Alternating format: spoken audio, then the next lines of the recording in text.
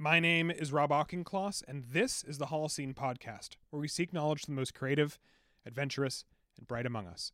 These individuals are storytellers, entrepreneurs, athletes, designers, and everything else in between. It is my job as the host to take what they have each learned in their own lives and codify their knowledge so that you can use their lessons in your own life. This episode of the Holocene Podcast is sponsored by the Holocene Magazine. Our first issue is available now and shipping, as well as our second issue launches live on Kickstarter this upcoming week. Anyone listening to this episode of the podcast can use code PODCAST at checkout to receive a 15% discount on our website on issue 1. Today, I am joined by PEDRO RUIZ. PEDRO is a human-centered designer and deep learning engineer specializing in generative artificial intelligence. He strongly believes that designing joy as the centerpiece and guiding principle is the key to any venture success. An optimistic, practical futurist with a firm belief in building a better future through abundance, he often finds himself helping companies identifying converging exponential technologies they can leverage to radically transform the world. He's the founder of Iterate Labs, an innovation studio that specializes in exploring the ethical application of artificial intelligence to amplify human potential. PEDRO's latest research centers on the collaboration between humans and AI for creative endeavors. He explored this topic during his first TEDx talk titled, "Human plus Machine Isn't the Future, It's the Present." One of his passion projects is composing and publishing music as the human-AI duo Abundant Sound. PEDRO is the primary global ambassador for Singularity University's chapter in Austin, Texas, where he helps local companies leverage exponential technologies to transform from a scarcity to abundance mindset and generate positive local impact. Now, there are certain points in this episode where we do go quite deep into the weeds, but I promise if you stick around and listen, you'll learn something very interesting. So without further ado, here is a fantastic conversation between myself and PEDRO RUIZ. Life is either an incredible adventure or it's nothing at all.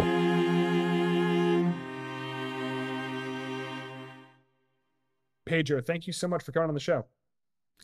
Pleasure to be here. Thank you for the invite. Of course. I start off every single podcast by asking the same question, which is, what is the first thing you think about when you wake up in the morning? Oh God. The first thing. So ever since I was young, I think it's my grandparents instilled this into me, and it's always, what is something that I believe to be true that is probably wrong. Ooh, I like that. So do you think about this every day? Like, it's like, Yeah. is this like, okay, so what is something recently or some kind of epiphany recently that you came to with this thought process? Ooh. Okay, so it probably has a lot to do with what I'm working on, but the idea that creativity, so one of the biggest one is exploring building neural networks to build things that we define as creative, and kind of realizing that creativity, for most of my life, I thought of it as this like serendipitous thing, kind of like inspiration came, and realizing that it's more about being in the right conditions and the right mindset, and then kind of like that's where like creativity happens, and it's not accidental, right? And that I think was one of the biggest shifts, probably like for a year, but it keeps refining, right? Obviously, but it's I think mainly kind of like it's one of those ideas that has really grasped me, and I keep thinking like, so what else, right? Like, what is creativity? Why do we consider this creative but this not? And it's usually very infectious because the question that comes to mind, I usually bring it up to others, because I think that's the nature of humanity, kind of like leveraging other people's brains to deal with our own struggles. Right, but I mean, in my mind, that's what building a neural network is, right? It It's is. like you're leveraging different ideologies and systems and concepts, and I mean, and nitty-gritty lines of code and simple understandings of basic concepts and syntax to be able to understand and determine a system, right? Correct. So just to give the audience a understanding of what you spend your time on, and to kind of begin to build this foundation as we dive deeper into this conversation. And I'm warning the audience now, I guarantee you, PEDRO and I are going to go deep into the rabbit hole at least a few times, but I promise you, if you follow us in, you're going to have some fun. So how would you describe the work that you do right now to your 8-year-old self? Ooh, 8 year olds. Okay. I think the simplest way is I poke holes at the convergence points of technology and ask, what if? I think that's the best way that I could describe it, because especially as an 8 year old, I think that the best questions are the ones that prompt you like, okay, tell me more. So that would be where I would leave it at my 8 year old self and just like let him just go choose which rabbit hole he wants to go down on. What do you mean by that? Yeah, so what first got you into like this love and this current kind of expanse you find yourself deep within? Like, was there someone that introduced it to you? Did you just discover it one day on the internet, or like you watch a documentary or listen to something? Like, what was that seed? So, ooh, so back in 2016, it was one of the first times um, I went to Austin, Texas, Mhm. and there was an event at Capital Factory, and I had been learning how to program iOS apps and did some web applications, just starting to get my feet wet into programming. Mhm. And I went to this uh, talk that someone was coming over and they talked about machine learning. And I was Mhm. like, wait, hold on, wait. I can make a program that can learn things without me explicitly teaching it. And that Yeah. just blew my mind. And it really took me down, kind of like questioning if I had been wasting my time. Mm. Because I was around for when Swift came out for Apple and iOS, and I was like, oh, I'm one of the first people learning how to program this. But I still felt like most of the programming I was doing was very self-contained, and it was limited by my understanding of the world at the time when I wrote it. And that's one of the Mm. things that I felt like machine learning was really good at, because it could go well past what I could understand at the time.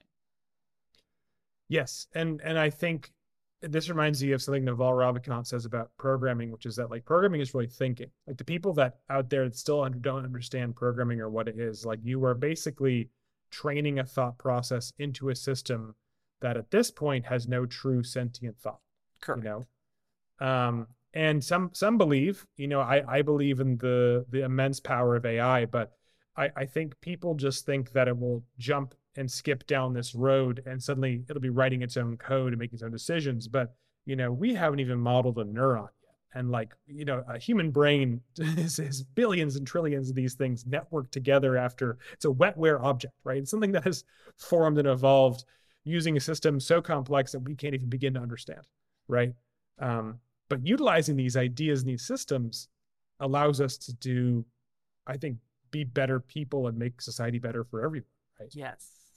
So I think that one of the things that fascinates me about like machine learning and AI is that a lot of people don't realize how good humans are at pattern recognition. So one of the first examples that I heard about like the complexity differences between different neural networks was it's very easy, for example, to build a neural network that can tell you if you're looking at a picture of a bird. Mm. But the difference between that and having that same neural network be able to tell you what kind of bird it is orders of magnitude apart. Yeah, it's logarithmic, right? It's It like is. it's to the power of 10. And that's what I think most people mis like that's a Mm. common misconception, and it kind of like if people just extrapolate kind of like, oh, this is what's going to happen, and it's Mhm. yeah, kind of like people talk about like, oh, Roomba's having like insect level intelligence, and when you look at Ray Yeah. Kurzweil talking about the singularity, like we are still, well, we're getting closer, but it's, yeah, we're very far away from any kind of those like doomsday like sentient uh algorithms. But also I do believe that, this isn't something that we should just go into blindly and throw a ton of money and computing power at, because as beneficial as I think AI can be, I do think that there is eventuality where, you know, just like programming, right? If someone writes code to be destructive, it's going to be destructive, right? It's very much the eye of the beholder, right?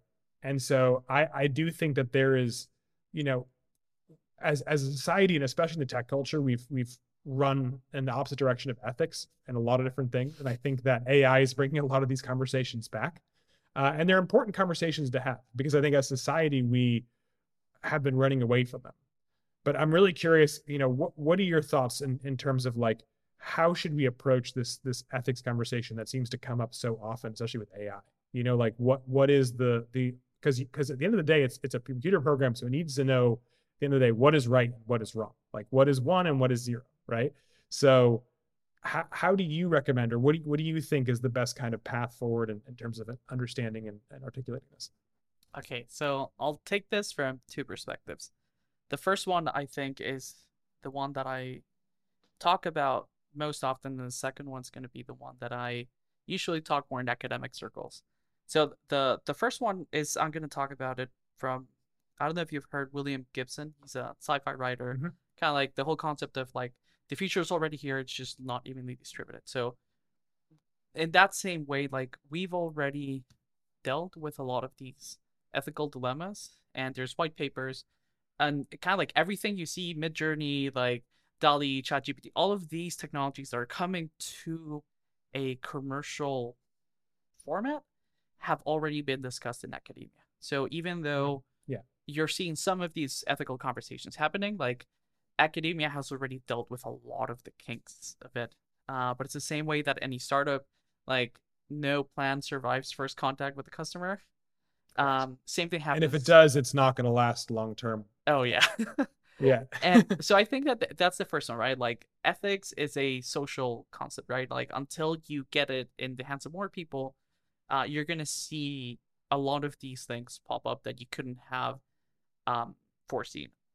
So for me, I think that instead of dodging around like things like bias, I think that the best models are the ones that you deliberately declare the bias on them, because that tells you what it should and shouldn't be used for. So declaring the limitations and having people understand like this was built through a transformer, or this is a diffusion model. And that way, if you understand the limitations of it in very simple terms, you're better able to understand how things affect you, right? Like, what is it about? Like, should I build in guardrails around what kind of user content is going to come into this, or I'm going to have you sign a bunch of agreements? It's really interesting how, like, for example, when it comes to like problems with identity theft, like Microsoft just published a research paper where I think it was like 15 seconds of someone's like voice fingerprint, you could replicate their voice. Okay. Wow. That is something we have, right? And the thing is, then okay, what happens with that? Because as you talked about before, this can be used with malicious intent. And the idea of risk over safety is something that should be very carefully balanced, because if we're afraid of everything, we're never gonna advance as a society, right? So obviously you need to be willing to tread the waters carefully, obviously, but like you need to be able to take some risks. And kind of like there's the age-old meme of like, this is why we can't have nice things.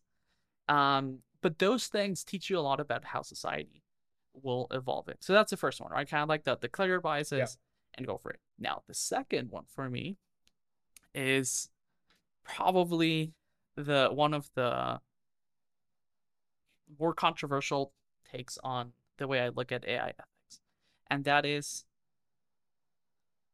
it is not the creator's responsibility for what is done with your tool, right? So I think if our society, what historically humanity has been pushed by those few daring creative people that think outside the border, right? Like the Edisons. Kind of like the Nikola Tesla's. So like you need to be able to walk on the edge, right?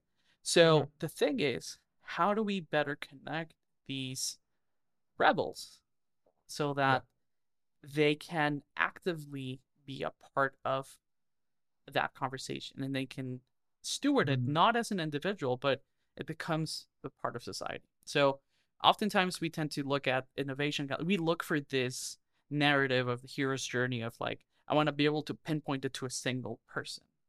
But I think the biggest example of this is Bitcoin and Satoshi Nakamoto, and kind of like this idea, like Satoshi, as far as we know, we don't know if it's a group of people, a single person, or whatever, but it represents the idea of there isn't that start figure that we look up to and ask them, right? There's not this person's responsible.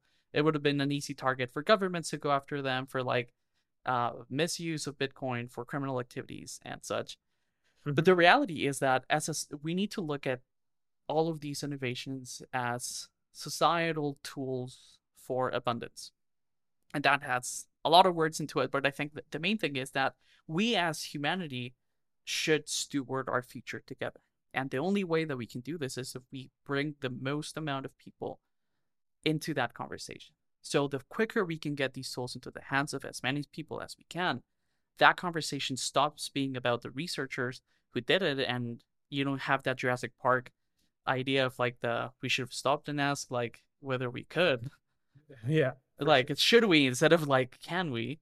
Because I think that we will inevitably run into a lot of ethical pickles, but we can solve the same way that we got into those problems. We can sort them out and figure them out rather than being afraid and trying to regulate, because all of our social structures were developed in a local and linear world, right? Like previous generations, you didn't see much change from when you were born. Your life wasn't that different from your parents and your grandparents. But if I just think about my life, like I've seen so much change, and I can't even imagine or predict, even though I'm within the AI industry, I can't predict. I'm probably the worst person to predict what's going to happen with certain technologies. Yeah. So something you said really reminded me of something intelligent. It's like the model where those who create it should not be responsible for what happens with it, which is like the utility approach. Yeah. Right? It's like if Verizon's selling a phone network and you use it to sell drugs and do some very bad things with it, like that's not their fault, you know? Just like I believe that like I think this is from a podcast with Joe Rogan and Naval Ravikant, where they talk about the fact that like social media should have viewed themselves as utilities from the onset, right? They're not responsible for filtering. They're not responsible for cleaning it up. They're responsible for saying, hey, you send us legal notice, we'll take it down. If it's against like a very obvious law, like it's about violence or torture or, one of the more terrible things, and obviously they'll take it down because it's illegal. But like, otherwise, we stay out of it. And I think because these companies tried to become the arbiters of truth, then they ran into problems, right? And I think you bring up a very interesting point, which is like it's this idea of like justice is a social concept, right? Like the concept of what is right and what is wrong, which is I think what got us into this whole conversation, changes, right? Different cultures value different things, and what is right and what is wrong not only does it change between cultures, but over time it also evolves and changes.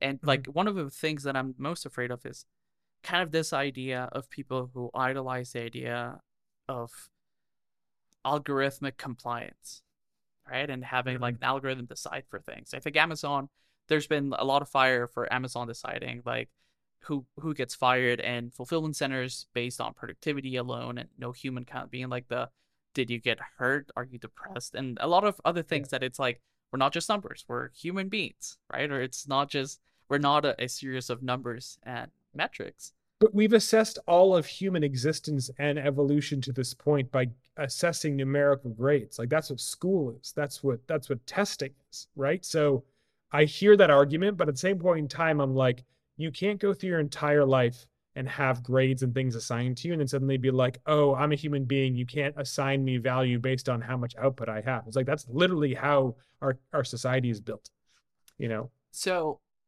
I think that's one of the first things that is going to change in the next decade dramatically, which is we used to value authority, right? And that's the whole idea of being able to have objective measures, and we test it.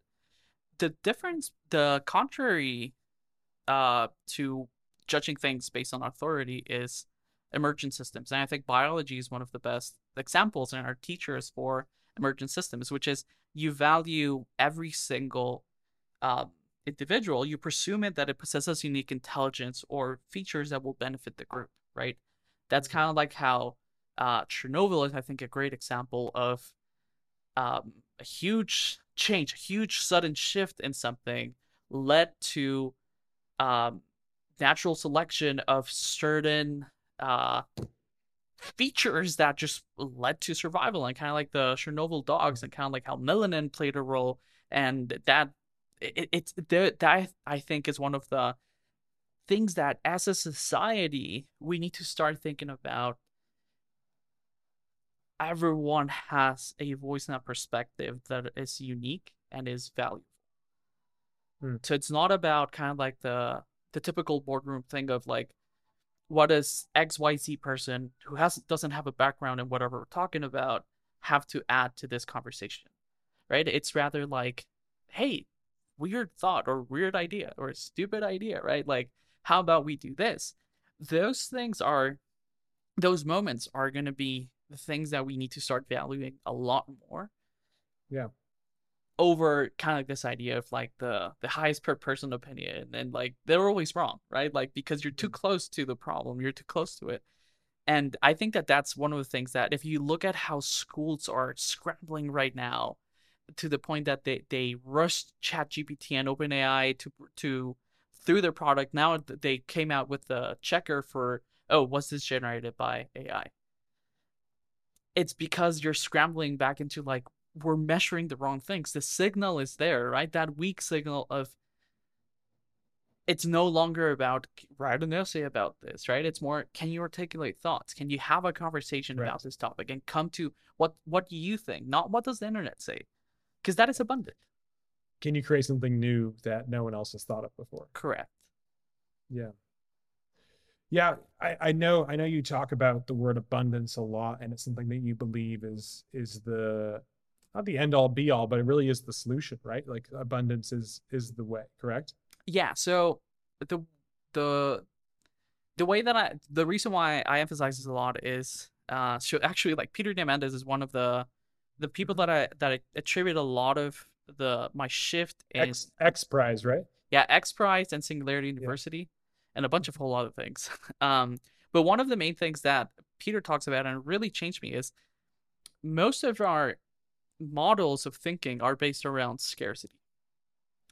But the thing is, once something becomes abundant, it changes completely the way you look at it, right? So think about metering internet. If you think about the way you use internet at home, wired broadband internet, you don't have to worry about, I have like 20 tabs open, I open this link, and it's not that, I just close it, versus how you use internet on a metered mobile plan. That gives you I think that's a very relatable way of thinking about like scarce versus abundant.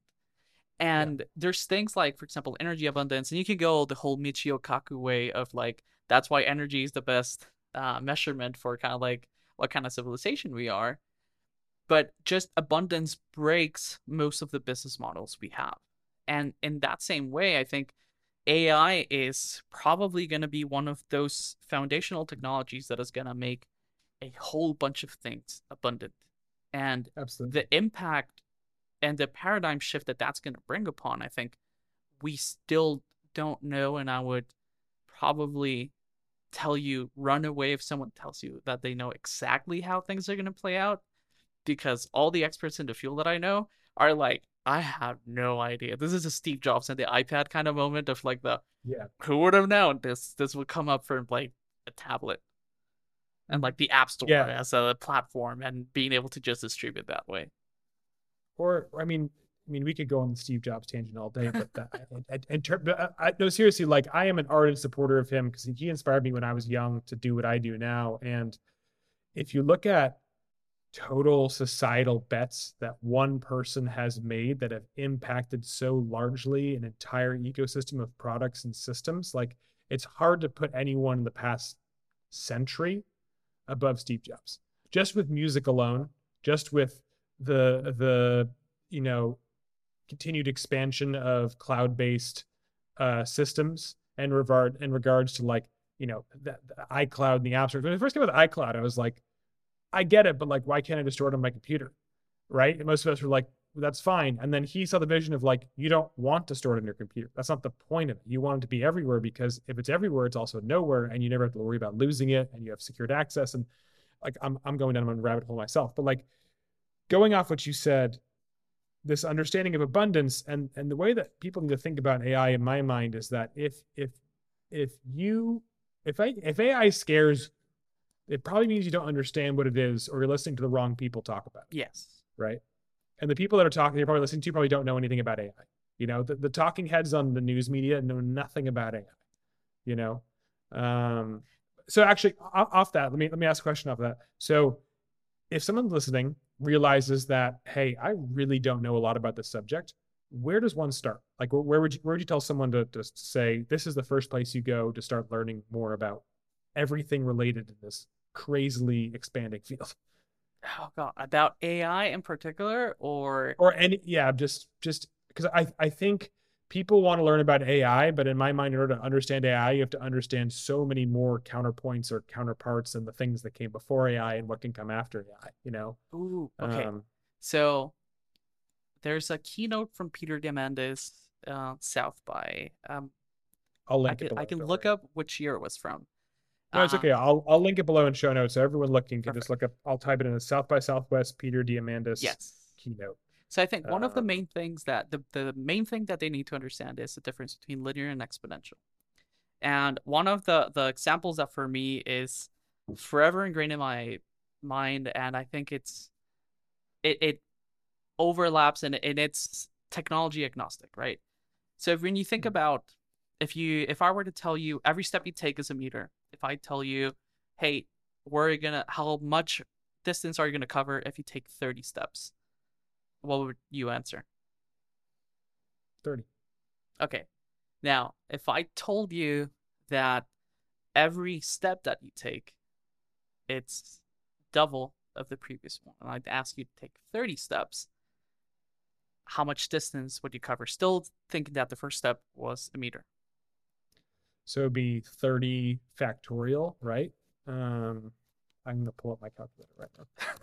I can't do a factorial. But just out of 2.65 times 10 to the 32, which is more than this number of stars in the sky, right? So that's a good point. The quickest, or like the kind of like the party trick number on that, it's over 1 billion meters, which is over 26 times going around the circumference of our planet.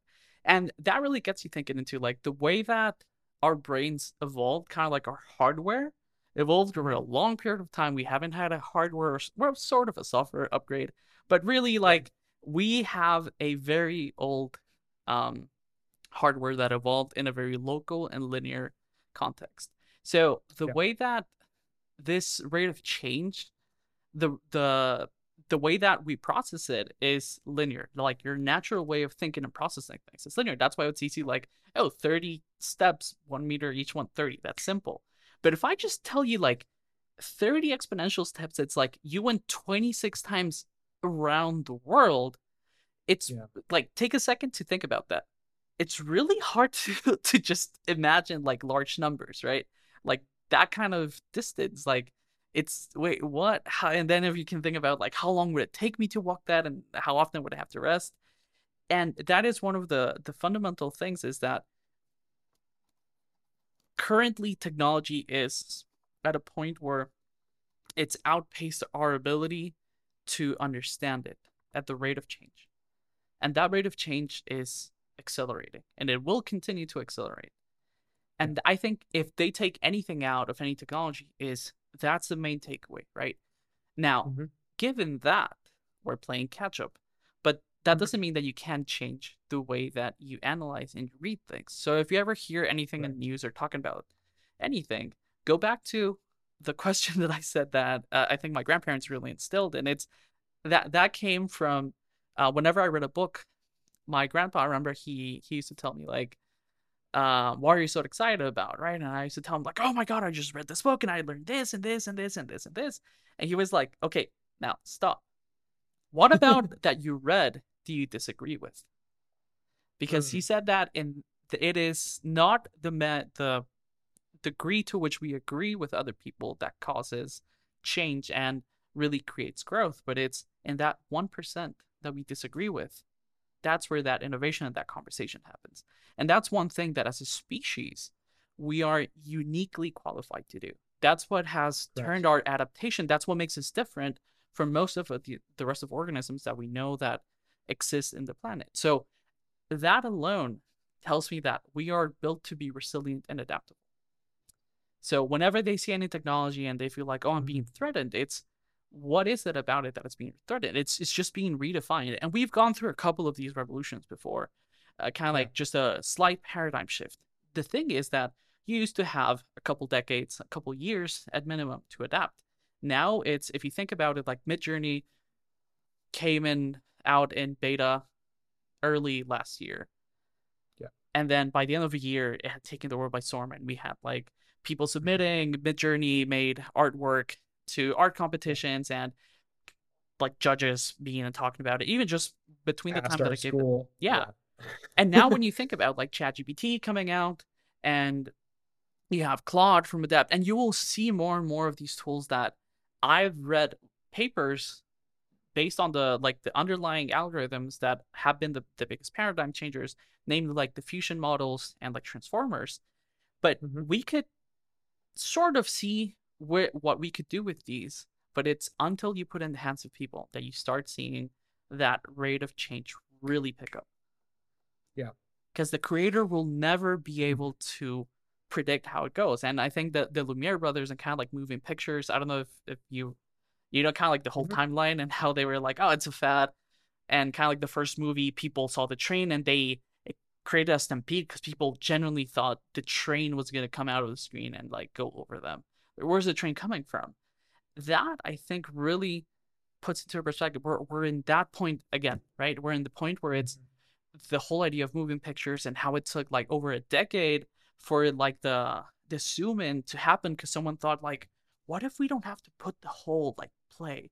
What if I can just highlight this part? I forget the name of it, but it's kind of like I think it was a kitten and a girl's hand. So I remember there was a conference where the speaker actually played the clip, and you see it today and you're like, yeah, duh, right? There wasn't an industry in it, but just the whole idea of the zoom in took 12 years to happen. And I think that's really a testament to how little we know and how we overestimate the way we understand it, how much we understand about the world around us. I think that one of the most dangerous things is obsolete ideas that are actively counterproductive. And we're very much, we're inclined in society. Run politics. Yeah. I mean, to think about it. Yeah. We're inclined as a society to look what's next, what's next. But in reality, the ability to examine what do I know and be able to articulate, this is what I know, this is what I believe, before you start to navigate new ideas, new perspectives, that I think is one of the biggest threats beyond the AI and stuff. Like technologies will come and go. If you ask me to predict like 10 years, I'll be like that. I have no idea. 5 years, this year, maybe in a couple months, I can sort of tell you, oh yeah, these things are coming. 5 weeks, maybe. Yeah, sure. But the thing is, we don't know. We don't know. But that's not the dangerous thing. It's we don't know what we know. Like we don't actively think about that's a fair what point. Is it that we don't know. No, we don't all. We need to all agree, and I think that this is important. It's so it all comes back to this concept I hold dearly, where it's that if I'm debating a topic with someone I know or someone I don't know, if someone is unwilling to change their mind given new information, I will not start the conversation. Because like at very least, you can't even at a baseline level agree upon the set variables, right? The stasis, like what is happening there. And you come to a point, a lot of us are hurtling through space in our lives and really failing to continually remind ourselves of what we actually know and what we're actually good at. Yes. You know, because a lot of us know the things we do or the paths we're on that aren't helpful aren't actually what we should be on. We just choose to ignore it, you know? We drift by. Yeah. So it all comes back to, so just one more time, what is the phrase that you think of every single morning when you wake up? What is something I believe to be true that is probably wrong? So imagine if everyone thought about that once a month.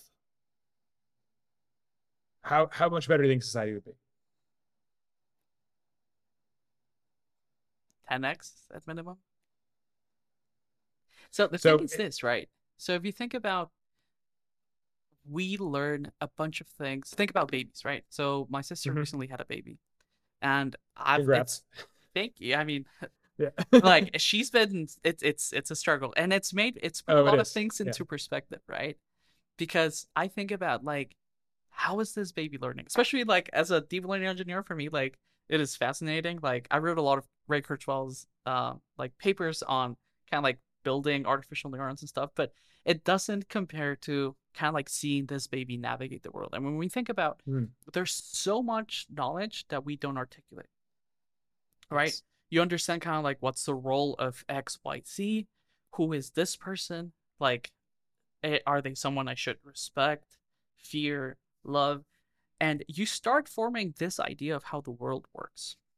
But if you ask most people to articulate how the world works, they are going to struggle, because they're going to realize that most of the things that they operate and they navigate the world and their lives through, they can't actively articulate kind of like, this is good, this is bad. Kind of like you began there with AI ethics. And I think before going to AI ethics, it's like, what are the origins or the sources of what I believe to be true? And without going too far in history, right? Like, at a certain point in time, it might be, it might be hard to accept it, but things like slavery were completely normal and it was okay.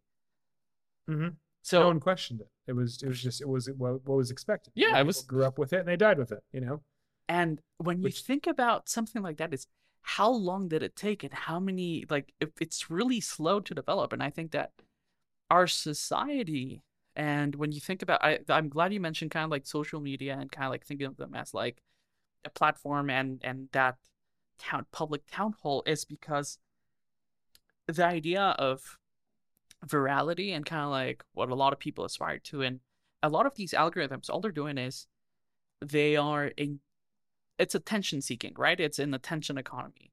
And when you think about it, it's, you run into a lot of problems around like the tyranny of the majority, right? Just what is that idea that a lot of people engage with, be it that it's, I love how Peter calls it like any news, which is the crisis news network, short for CNN.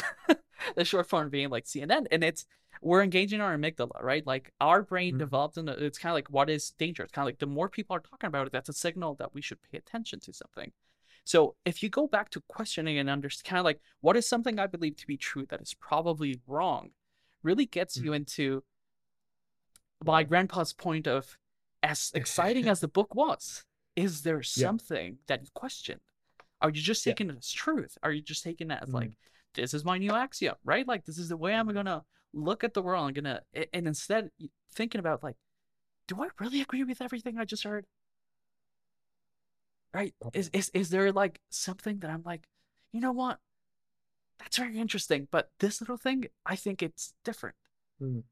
But the best books in my mind are the ones where you can't read through them. You get to a point and it makes you stop and think. And you're like, yes. Either because it opens up a new door, or because it closes an old one, or because it makes you question the door itself. And maybe you ask, well, even is a door, right? And I think something you said is important. And I got in this. So my girlfriend works in the nonprofit world, and especially around women's health and developmental systems, so around children and education, and so we were arguing, because I'm of the opinion that the modern news cycle is toxic, and that the human brain was not developed to consume the worst fucking thing happening at every single second of the day.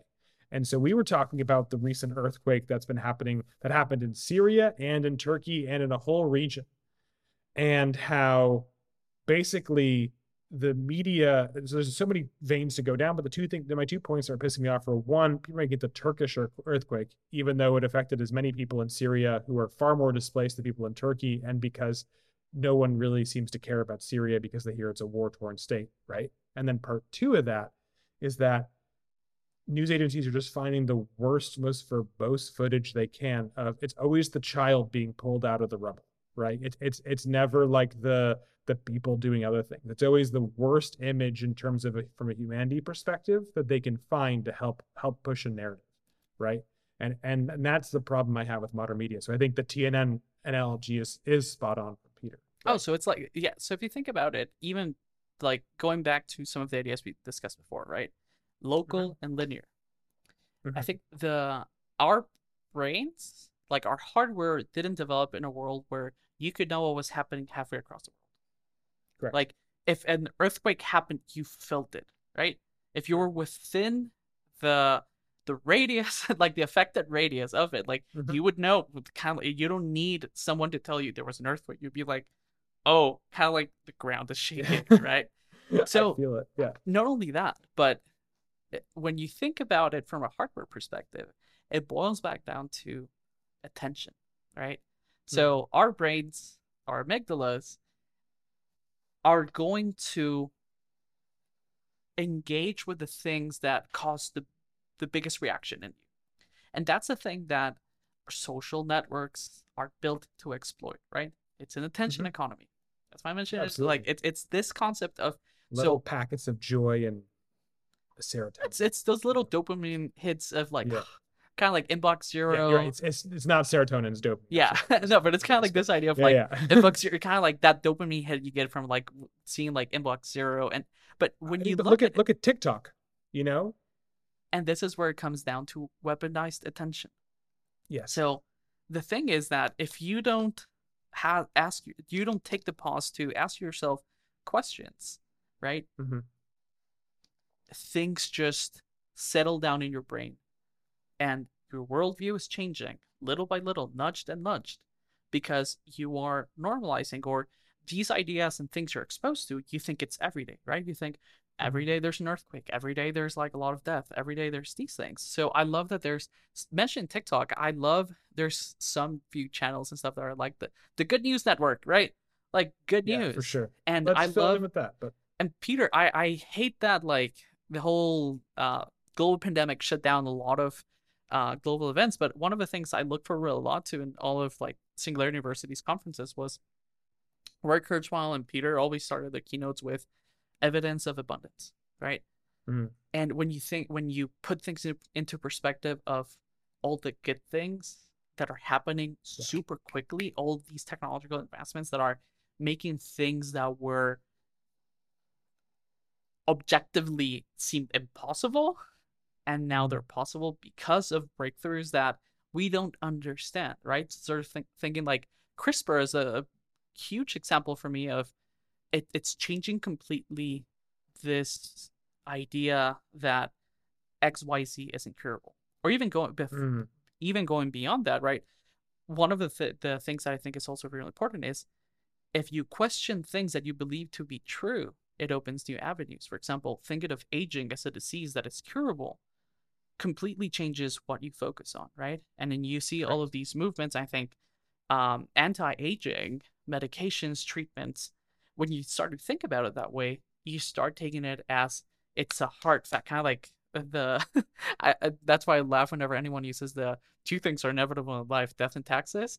Like, what if, question both things, right? You mentioned like no income tax, right? For sure, yeah. But also like death.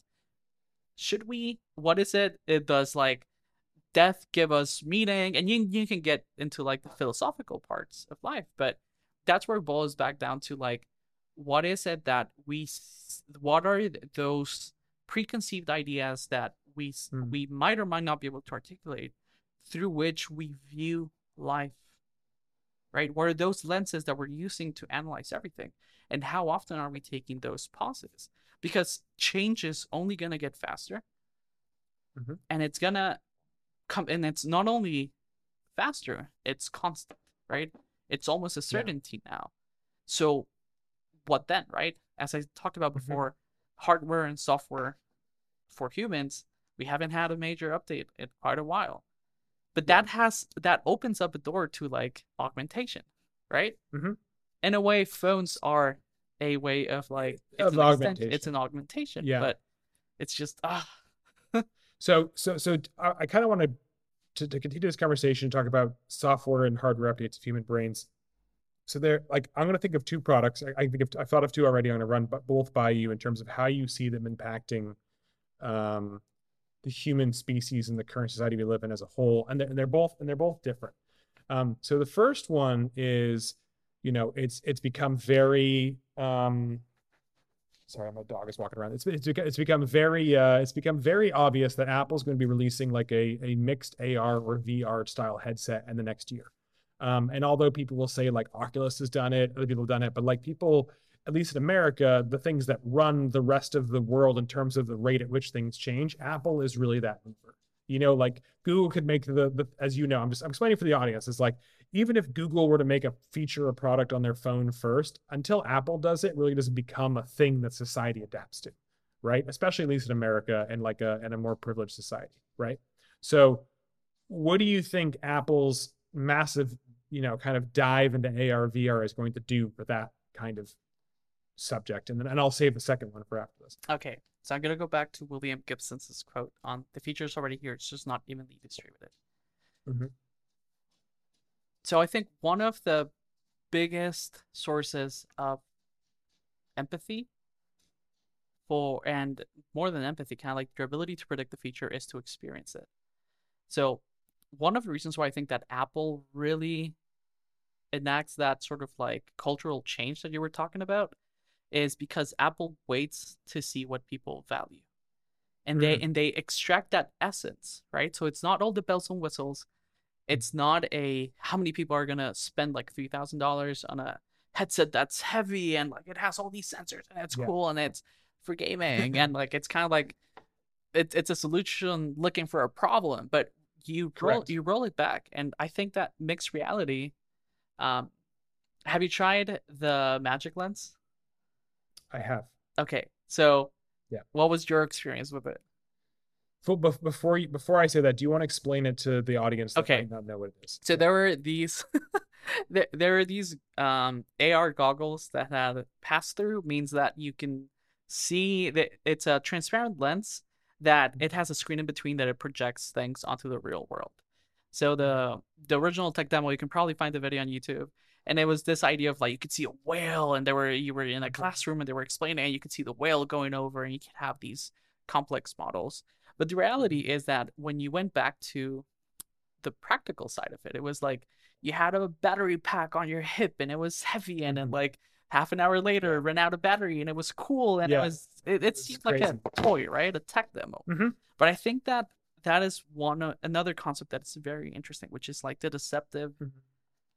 That deceptive face of technology, right? When you need to look past the toy, the gimmick, and you really need to see what is this technology changing, right? So Jeff Bezos has a very famous quote about like, if you want your company to stay relevant, you should focus rather than keep on looking for what's going to change, it's what's not going to change, right? So when I think about that in the terms of like mixed reality, I think about, okay, what was the biggest failure of VR?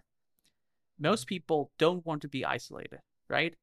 If you've ever like, I remember trying to watch Netflix with my fiance, both of us on like Oculus. It was weird. It was like, why are we watching? Like, I'd rather just stare at a TV. Yeah, it's kind of weird, right? But when you think about it, kind of like the TV and the experience is one thing.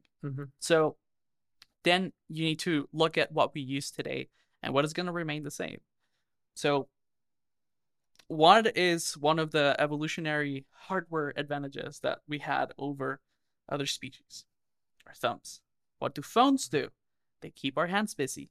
So imagine you can do everything you do on your phone, but now your hands are free. Now go a little bit deeper, and this is why I love the kind of like how I talked about for my 8-year-old self. Like I look at the convergence points of technologies and I ask, what if? So this is a very important convergence point, right? Because it's a lot of people right now, it's text to whatever. That's the age of AI we're in. All of these generative networks, it's text to image, text to video, text to whatever, or voice to text. Now, when you think about the way we naturally interface with things, and I think that's what Apple has been doing, is when you think about Siri, and I don't know if you've used like smart homes, but just being able to, the idea of not the, I think the 90s clapping and turning on lights has become kind of like Siri, and naturally it's become part of everyday life. So if you grab the idea of naturally being able to manipulate and access information on the go without having to get away from that immersiveness of the, let's call it the real world, right? Mm-hmm.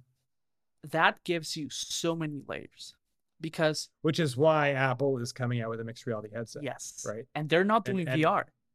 They don't give a fuck about VR. But they've been doing AR for a while. Like they've been adding, so like my iPad has had an IR blaster in the back of it for 3 years. And like there's some of their games they play, like they were the first. I remember, I think it was a keynote 3 or 4 years ago where they took a standard game that used to be played on the iPad, but they made it as an AR demo where it would like live on any tabletop you point your iPad at. And people were like, that's dumb. But the kids picking up their iPads thought it was the coolest thing in the world, because they could like do it wherever they want. Paradigm change. And that's the second element of this.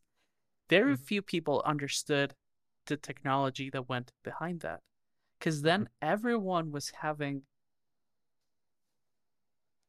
sensors on their devices that could scan the world around them and digitize it. And they were creating a map for it. So when you ask me how is mixed reality going to change, it's really going to boil down to, so right now we have we used to have a computing limitation, and now as we get sensors smaller and smaller and smaller, we're going to start seeing what Rick Kurzweil calls the sensor economy. So when you think about the sensor economy, if everything around you is connected and can sense and send information, then you can actively do things, right? Once you digitize something, right, you can have a digital double of your home. Because guess what? The lenses are going to be on you all the time, right? Eyeglasses are the oldest wearable, and it's socially acceptable. And you can go back to glass holes, and like, I think Google had it right the first time. Google Glass, I think. So yeah, so just to pause you. So to like on the Magic Lens, I tried it once. I was at Bell Labs, which people don't know is like the OG creator of all cool technology in the 90s, basically, for a while, right? Yeah. At least in the 50s and 60s. And they had one, and this was 2017. So it was still like when it was like kind of newish, but like I literally looked at it, and they asked, I was with my boss at the time, Brian Collins, and they asked me, like, what do you think about this as the future? I was like, I mean, the headset's cool, but you know, Apple probably put this in an iPhone in the next 5 years. So like, I don't see the point in spending 10 grand on the setup. They're like, it'll probably take longer for Apple to match this. I'm like, I don't think so, you know? And so going off that, when I was in college, I went to school for aerospace engineering. The Google Glass had this program where they wanted engineers to test out the product, engineers and other things. So I applied and I got in. So I actually had in college a pair of Google Glasses, a Google Glass. I ended up selling it like a year after using them because someone wanted to buy it for like a lot more money than I paid for it because I got a really good deal. But it was really cool because I actually wore it on the subway in New York City. So I had to go to New York they to do the demo with me, and I just had to wear it the entire day. And I've never had more people stare at me in my entire life. This was 2013, right? 2013, right? Never had more people stare at me in my entire life, Pedro. I'm telling you. And the thing is because it had a camera on it, and at that point in time, this was 10 years ago, on the subway, I had probably 10 people tell me saying, I hope that's not recording because I don't want to be recorded. And every time I was like, no, it's not on. It's passive. They're like, but why do I still see it? It's like, it's there, right? And I think that what people don't realize is that we use phones so ubiquitously with cameras now. And like, I'm looking at the back of my iPhone right now, and there's a flash, there's 3 lenses, and there's an IR blaster. Most people have no idea the little black dot on the back of their phone is an IR blaster. Mm-hmm. And the amount of data that thing takes in every time we take a photo, every time it's even out, this is why Apple will run the world when it comes to mixed reality. Because I guarantee you they've already mapped the entirety of the world just based on people having iPhones in their pockets. Your home's probably already there. They know exactly. Here's the thing, because like cameras are one thing, but I think most people don't understand what an IR blaster can do. right? It's like, let me put it this way. Just say you're a realtor and you are selling houses, and you used to have to go through and take photos of room by room, but now you can just move your phone around the room and connect with the camera, and the IR blaster, it's not the camera that's lacing together these 3D images of houses. They're just recording the image. It's the IR blaster that's indexing them in a 3D way, right? So it's everything, right? It's like a vector. The photo is the magnitude, but the IR blaster is the direction, and that direction is everything, right? It's super exciting and also terrifying, but I'm also really excited because Apple gets it, and when it comes out, it'll be beautiful. Yes, and I think it'll be something important. Cool. It's very important because I think I think that one of the things that is different about Apple, and I think that it's part of your legacy as long as they're around as a company, I hope they maintain it, is getting down to the essence and refining that essence into a product that feels seamless. That's beauty. That's art. And that's what makes something enjoyable, right? If you enjoy the experience, it's not that it gets in the way. And I think that you mentioned right now, like the IR blaster and stuff, like, I'm not going to put the company on blast, but one of the first companies I started had to do with real estate, family business and real estate. But I had this $2,000 camera, and then you need this heavy, you need to haul it in its own bag and tripod, and you could scan. And I was like, oh my God, see, I know exactly what you're talking about. You don't have to go and see the flat before you buy it. People still went, right? It wasn't solving the problem. And one of the funny things is my card expired, and kind of like had a legacy plan, and they canceled it, and I was on the phone with them and talking about the whole customer service, and I was like, you're aware that I can use my iPhone and put it on a tripod, and not even that tripod, I could just take the pictures, and like, as you said, the IR blaster is doing most of the job because it's only making a map and that it knows where to stitch things. So I was like, this camera is old, I like it, I have some customers, I have some models here, like, is it okay? Like, can we just keep it? And they were like, no, without realizing that they had already been outpaced by the phone I had in my pocket every day. Yeah. So if you ask me mixed reality, how it's going to change. So think about it as the more you dematerialize something, the closer you are to demonetizing it. So the moment that, so our phone right now is hardware, right? And you need to carry around. How many times have you been like out the door and you're by your car and you're like, shoot, I forgot my phone. And then you're like disconnected from the internet. Zero. And it's like, exactly. Right. So when you think about it. And I have an Apple Watch. So like it's really zero. It's just strapped to me. So now. But I'm a sucker for Apple. But no, I'm too. But one of the things that's fundamentally going to change that is, imagine that now everything around you can have an app. That it doesn't, you don't need to upgrade the hardware necessarily. It's just now your car, you're going to be able to detect a lot of things, and you're just going to be able to look at an engine, and like there's a lot of edge processing that's like the glasses won't have to process. It'll just connect to something that will connect to something else that will process that, and it'll tell you like this is where you need to put that in, right? Like put this thing in. And when you think about how that's going to be a huge paradigm shift, comes back to the example you gave about the game, man. You could play it on the countertop, and like I can go around and I need to shoot because like the iPad is, and I'm like, oh my God, there's an airplane over here. When you think about how imagination plays a role in human creativity, it comes back down to it's everything. You're removing constraints because you're digitizing everything around you without having to go. And that painting that I have right there, that like I love music posters. I think it's one of like the greatest art forms that is a dying art form because people don't like it. But imagine that this same artist, I can make this come to life. And you already have apps for this. But imagine you can do that for the whole world. And I like this aesthetic. Imagine like having Instagram filters on everything you see on the world. And your little pocket of reality becomes literally how you want to view it. You're having a bad day, you can have your Apple Watch being like your heart rate's a bit up, like you need to calm down, and have it actively manage what colors you look at it. Think of people who live in Nordic countries where they might struggle with like seasonal depression just because of the amount of sunlight they get, and you can actively have them view the world in a different color palette that will allow them to hack their brains, right? Once again, we have old hardware which is easily fooled, and we can use that to our advantage. So if you ask me, it's going to change everything.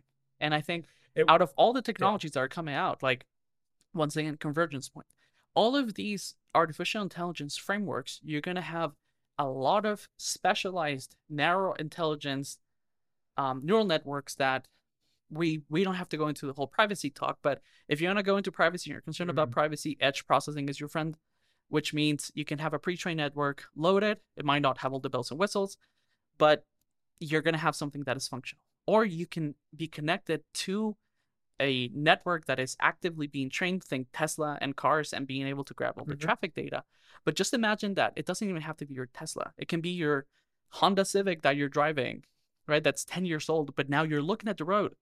And you could get not waste active conditions of like, oh, I'm driving and it's kind of GPS estimating your speed. It can actually have like, oh, there's a lot of pedestrians, or like it's raining and like the visibility is this much and we can adjust this and that. All of that, just think the whole thing that you're looking at your dashboard, of your car's dashboard, you don't like the way it looks, you don't have to change the hardware. You can just hack into it, change it, and it can look into your speed. Doesn't have to be there. I don't know if you've driven any of the cars that have a heads-up display, but just imagine that you can customize the world to whatever you want. And the further ahead we get into edge processing and having more and more narrow neural networks, you're just going to be able to augment every aspect of your life actively. So no more smart mirror. You're going to have the glasses are going to be able to tell you your form is wrong when you're exercising, just based on kind of like the orientation of your head and kind of like if you're wavering, because it's going to have a multitude of sensors that is just going to compute and tell you and actively be able to augment you as much or as little as you want. That's the important part, as much or as little as you want. Because some people want 100%, some people want 10%. You know, like, I mean, for me, I get really excited by, because it seems like it's going to come out in the next 6 months, or at least be announced, and maybe comes out probably the developer conference for Apple. WWDC is. I think it'll be the and one more thing. Yes. You know, kind of like they always drop those things during the developer conference, because what Steve Jobs figured out, you need developers to so kind of like so technologies are just tools until they're animated by human ideas, and that is the role of developers, and that's where creativity comes into play. So they can build this product, but all the features that I've just told you about, this comes a little bit from my understanding and my familiarity with a lot of the underlying technologies that are converging, but it still takes a developer that's going to come and grab those ideas, and they're going to build that future. Those realities are going to be built still by humans. And we want different ideas, and so and that's why I think Apple is so good at this, because they understand that they are very, very good at a lot of things, but like they don't make, like, even their own silicon, they don't make it. They're like TSMC has mastered the art of making silicon chips for at least the next 2 decades, maybe decade, until eventually Apple probably make their own factory. But like, we're going to focus on things we're good at. And I think their ability to bring in developers, and because they have a track record with the iTunes store, like something we take for granted, which is just Spotify or any other streaming service like Apple Music, we take that for granted nowadays, right? Like the generation in high school, middle school now that just has, the family Spotify accounts, them and their siblings and their parents all listen to whatever music they want. Like, I remember I used to either go to the library, so I grew up at a weird time for music, right? So for me, it was like 2003 is when I think I first downloaded iTunes. And I remember I just took my mom's entire CD collection and burned it online because I wanted them all on there. But I didn't have any device to play it on, right? And then the iPod really became, like, I finally got my first iPod, I think, in 2005. And I was like, ooh, I have to choose which 30 gigs of music do I want on my iPod. 1,000 songs in your pocket. Yeah, correct. But like, and then I got up to, I think I was 2,000 songs, which was like, whoa, and I could put photos on mine, which is like, wow, it has colored screen, So like, instead of the trackpad, instead of the click wheel turning a gray dial, it turns a blue dial. It's like, wow, this is so cool, and it burned through so much more power. Regardless, I'm down another rabbit hole. But what Steve Jobs did in terms of bringing together all the music labels and saying, this is how much we're going to charge for a song, they basically created the economy for music, right? And then from there, they created the ability for like, people say, oh, Spotify would be better without Apple. It's like Spotify wouldn't exist without Apple. Like, people need to realize that. Like, Apple wants Spotify to exist because they create competition and they create tension, and good tension is a good thing. But also, like, the path that Spotify uses to do what they currently do would not exist without Apple paving the way for music rights and digitalization. Right. Okay. So, and yeah, go ahead. Finish. Yeah, no. What I was going to say is off that whole thing is that Apple's ability to understand that we're really making technology here, but unless we have the entire ecosystem and this entire system of people and believers and partners with us to help us realize it, no one will use it. Okay, so here's where it comes kind of like the whole concept of abundance comes back into play. Mm-hmm. So what are streaming services, right? If you think about it, you can talk about everything you want about economics, but you used to have to be like, oh God, like labels you had to buy a whole CD, right? So they had to make enough songs, and probably out of those 10 songs, maybe 2 were good and the rest were kind of fillers. And even the band knew that, but it was like, I was like, but you still had to buy the whole CD. But sometimes they become popular, which is awesome, So, but this is where it comes back. Like, if you talk to any teenager that had streaming services ready, or even just YouTube, and just being able to stream the songs you want on YouTube, and you might get or an torrent, ad, or torrent them. But just the whole idea of like it became abundant. You don't think about, oh, can I listen to this song? Should I? Oh my God, I don't know. Like, time is right now your most scarce asset. But when you think about it, it changed the way you consumed content, because now it's like, oh, I'm gonna make a mixtape. You know what? Yeah. Imagine you went to like your local record store and it was like, the dude was like, I'm gonna sell you this mixtape. It's totally cool. Like, you like that one song, I'm gonna make a mixtape for you. And he was gonna burn a CD for you. Custom CD, he didn't know you. Would you risk purchasing that one? Yeah. But a playlist on Spotify that someone did, that they curated, quote unquote, because it's kind of like their likings and you can subscribe to it. I dig that, right? Sometimes I've discovered music, and like the Spotify algorithm probably knows my taste better. And even just going back down to those like preference algorithms, I have both an Apple Music and a Spotify subscription. I use them very differently. Same. Yeah. And I think that it comes back down to how personalized do you want it. Sometimes I enjoy that Apple doesn't track as much. It doesn't try to make like a weird playlist. It doesn't try to, and it pays artists more. And I think it comes back down to like even publishing music. Like, I've experienced that whole like, oh, you're like, hey, yeah, I have like 10,000 streams, and it's like, wait, that's like barely $1. Yeah, like that's barely $1. Wait, what? Yeah. Like, if I think about it, for me, kind of like, once again going back to the impact and the scale, for me, the idea of, I think I have like over 300,000 streams on the music I've made with AI, and when I think about it, it's like, wait, just the whole concept of 300,000 plays. Like, if I transfer that into minutes, 3 minutes, if I start thinking about the amount of time people, like, someone has stopped and listened to something that I made, for me, it's like, oh my God, I've created this great impact. Once again, big numbers. But when you go back to, you start thinking about how many people there really are in the world, how many things are output all the time. I don't know how many songs get uploaded to Spotify daily. It really starts going back down to a lot of these platforms. What they've done is that they allow those micro audiences to emerge, right? It might be a little indie band that has like 50 listeners. For me, I think that our responsibility, and part of the idea of like why business models for abundant futures are going to shift a lot, is, as you talked about, I wish that if I'm paying like $10 for my subscription on Spotify, that I could give those, let's say Spotify takes $5, fine. But those $5, I wish I could assign them to this artist, right? It's not, that's the future. It's not a measure of how, but it's, I want to support them because I want this to be made, right? I like them. I want to support them. I want to do this. Do I want to donate? Do I want to, whatever I want to do, right? So it comes back down to, for Spotify, I think someone made the math and we were laughing because it was like, I think for the average country, Spotify costs different in most countries, but I think in the US, you had to listen to 8 hours of music before you were costing Spotify more in royalties that they were paying out to artists then Is that per day or per day. You have to listen to 8 hours of music in a day. So when you think about it, it's like their model is like effed up, right? It should be more like there's this much of what you're paying every month that's going to go to royalties, and if you only listen to 3 songs, it's going to go divided. And there's better business models, right?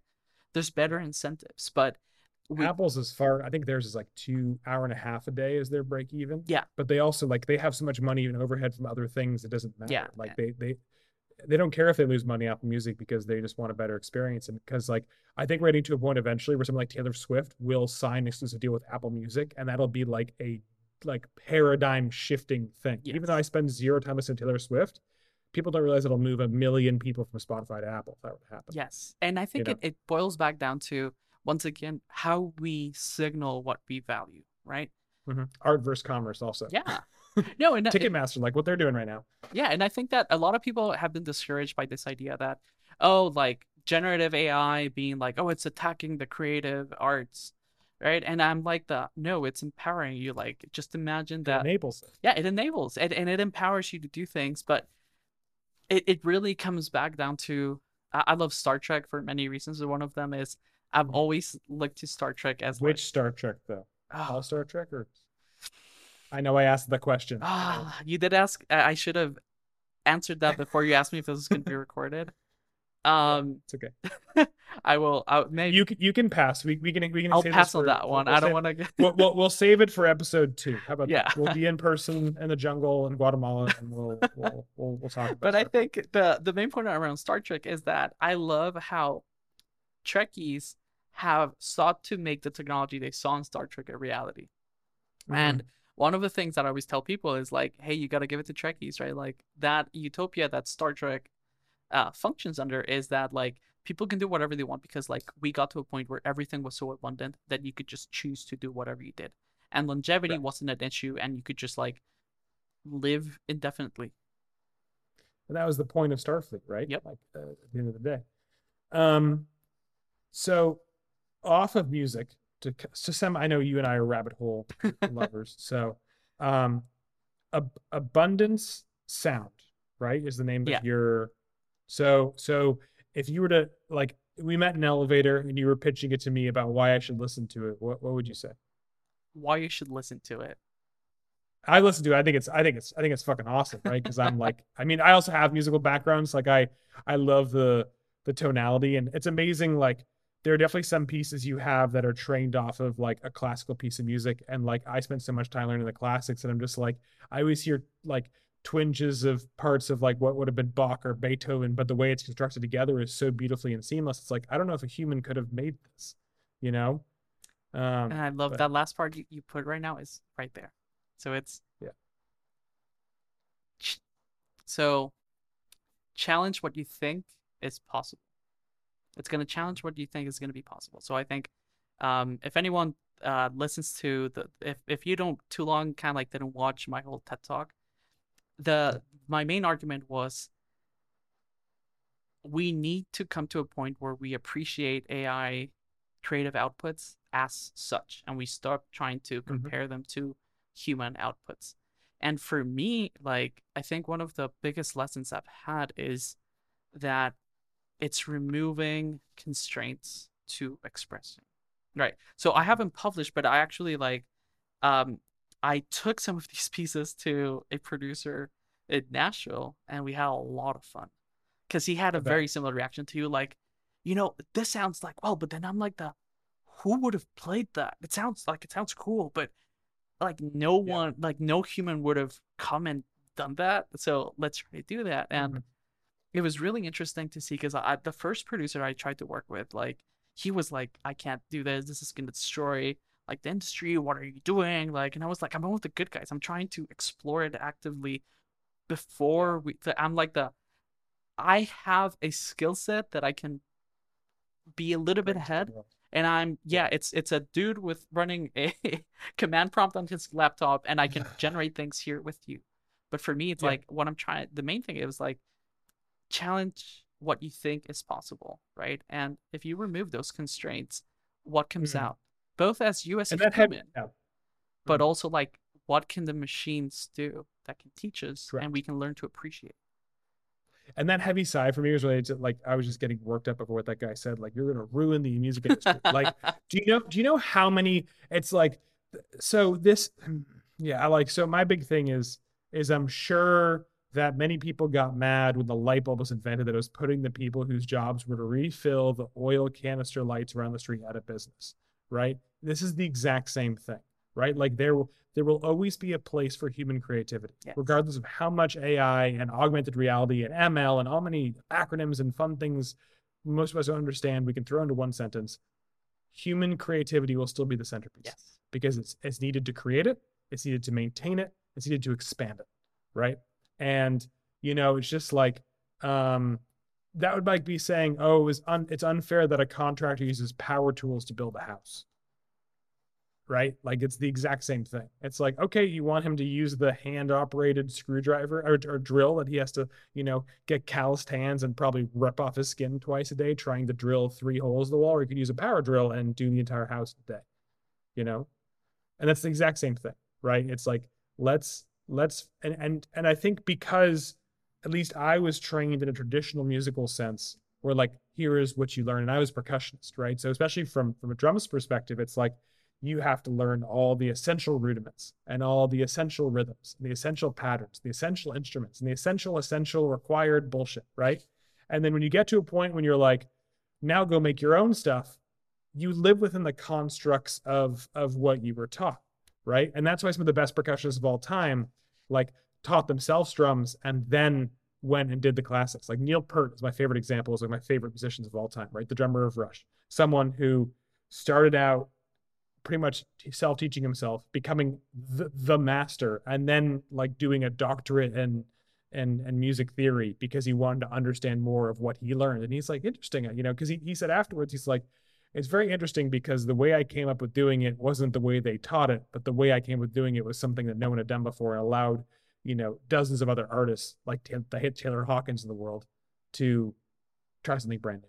So right? I love, there's so many things that I love about what you talked about right now, but I think that you just expressed our understanding of how knowledge works and how it's transmitted in such a beautiful way that I think it's we think that knowledge transmission is a top-down model right now, right? And it's kind of like authority, right? Coming back to what we talked about before, instead of emergence. And I think that I love, there's one of my mentors, Pascal Finet, he has a quote that I love. He talks about kind of like, education is what other people do to you, but learning is what you do to yourself. And one of the things that I learned a lot through this process is with the producer, like, we did 3 songs with AI, and then I was like, that I have this idea, and I played a couple things on the piano, and then kind of like juices started flowing, and we made, one of the songs that we made was completely, I was in the right mindset and in the right environment. Yeah, sure. But with my, I recently started retaking piano lessons, and one of the things that the teacher talked about, I was like, I have no idea what key this is and whatever, and she was like, oh, just send me the audio, and she was like, why did you make your song in like C sharp minor and what, she said something else, and I was like, she's like, that's a very uncommon like key to write in, and it's very hard because it's very sinister. And I was like, I don't know, I just started playing it sounded right. And I think it goes back down to my idea that I was talking before about, like, you're removing constraints, right? Instead of this idea of, oh, only this select group can create these kind of things, right? The more players you have, kind of like diversity is our greatest strength as a species. And I think that for the longevity of our species, like, we really need to shift the way we look at diversity and how we celebrate it, how we integrate it, and how we encourage people to have original ideas and thoughts, right? Because what you were talking about, like, there's the right way and the classic, and when you we think all can't be Jimmy Page, so, you know, it's, I recently tried playing on a fretless guitar and being able to do like microtones, and I was like, oh my god, like, I can do this because, like, there's no frets, and then I have there's this whole other world, the space between, and for me, like, my neural networks, I started pushing them a little bit more to, there's no definition of a note. Like, instead of having a metered, and when you look at different cultures have other scales, for example, like music in India, the way that their musical notation system is not compatible with what we consider like the European classical, the traditional one. And treble clef, bass clef. but when you think about it in terms of like how my neural network understands sound is frequencies, it's math, it's numbers, and that allows it to jump between things. And there is a mathematical relation to consonance, dissonance, and even that goes back down to like what we've been taught to appreciate as this is nice, this is not so nice. And it really opens up a whole new palette of expressionality, right? Like, because in the end, that is one of the things that as humans we seek to do, right? We want to express ourselves, and that hasn't changed, right? If you go back to like everything from cave paintings down to nowadays being able to like everyone can blurt out their opinions on Twitter, right? Sadly, actually not sadly, but like, and I mean, like, I am a proponent of free speech, but sometimes I think if everyone just read what they were posting before they posted it, I think we'd all be way better off. And that's just a comment to, mostly Facebook moms. But so to kind of wrap, to bring it all back around, and I really appreciate that conversation we just had about music and AI, because I think that it's one of the true untapped nodes that really hasn't been fully. And I'm waiting until like one of the top, the Grammy award-winning pop artist does something with AI, because I think then people will be like, oh, AI is cool now, sadly, right? Like Harry Styles will use it to write his next song. You're not going to hear about it. You're probably not going to hear it because it's such a protected, privileged kingdom, right? Yes, and I think that it depends on what angle they're playing on it. Because if I go back and I tell you there's already a bunch of AI-powered plugins for mixing, mastering. I'm sure. I don't know if you've seen the latest kind of like there's a bunch of diffusion models are one of the biggest tools right now for emulation. So diffusion is one of so transformers are good for new novel things. Diffusion models are best for emulating things. So changing. Yeah. So I don't know if you've seen they did an Ariana Grande cover of a song, and they trained it to sound like Ariana, and you can like modify your voice, and that's just styling, right? We've seen stylized images before. Instagram filters, for anyone listening, like it's the same. Think of that applied to voice, but the impact that you can have of people like producers doubling the vocals, the artist is not going to know. But I bet you that there are a whole bunch. If I've been, without being a musician, without being in the industry, I've been able to do everything I've been able to achieve this far. I bet you there are already actively being used by labels, studios, and producers. Correct. They're just not advertising it because they see it as their competitive edge. And once you start, and especially when you think about it, I think one of the quickest applications is being able to send an artist a demo of this is how we think this song might sound with you singing it. Yeah. And just let the machine make it 2 seconds. And we're going to start seeing like completely AI artists singing and doing models, and you're just going to be a mashup. I was gonna say that, like, so that poster you're referring to earlier is a Daft Punk poster, and so thinking of groups that had an anonymity for so long, like I could see a label making an award-winning group of artists that remains anonymous, like Daft Punk did for so long. And when they perform, they just have people in costumes that are just paid actors that know what to do or know what to play. But like the music was written and recorded and produced by AI, and I think we're there already. You already have the Vocaloids at Hatsune Miku in Japan. So once again, the feature's already here. It's just not evenly distributed. Correct.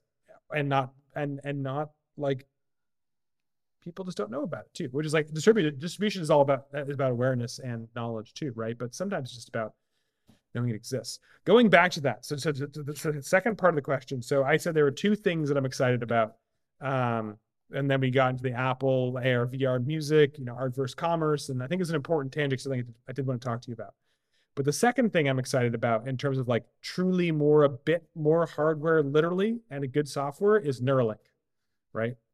So to people that don't know what I'm talking about, Neuralink is another Elon Musk company. Yes, he has multiple companies. That is looking at basically reestablishing neural connections that may be damaged or broken within the standard mental model. I'm obviously simplifying vastly what it does for the audience. And it is supposedly able to do things like reconnect the neural connection between severed limbs that would have been lost through like paralysis. So like they could basically find new neurons to connect those motor abilities or functions to, or fix things like PTSD, or train different potentially defective parts of the human body. So where do you think that's headed, and are you excited by that echelon front, so to speak? So remember what I mentioned about hardware upgrades? Yes. Okay, so Neuralink I think is a good example of that. So the way I think about it is if you can communicate at the speed of thought, and one of the what that opens up, because I think anyone who's not neurotypical, so think anyone on the autism spectrum, like I'm not diagnosed, but I have a lot of traits of ADHD. But one of the things that I think is it's very relatable, even if you don't realize you might be on the spectrum, is when you're thinking so fast that it's hard for you to communicate with others.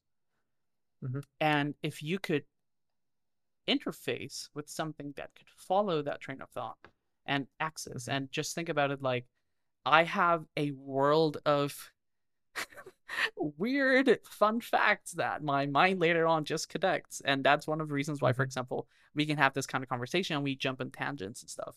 Boils back down to that is still on the spectrum. Yeah. And one of the other things is that right now, what we're doing right now, and I think it's a difference between like being isolated and connecting, is ideas are born when two minds connect. So now think about it, if you can just seamlessly connect with others. So when people talk about like the technological singularity and kind of like computing power for $1,000 device being the equivalent to human brain, and then to like all of humanity's brains connected, one of the things that I actually asked Ray Kurzweil this question, and I loved his answer, because I asked him like, Ray, but doesn't that miss the fact that if we connect to those computers, our computing power gets compounded? And I loved his answer because he looked me in the eye, because I grabbed him on the way to the toilet, I think.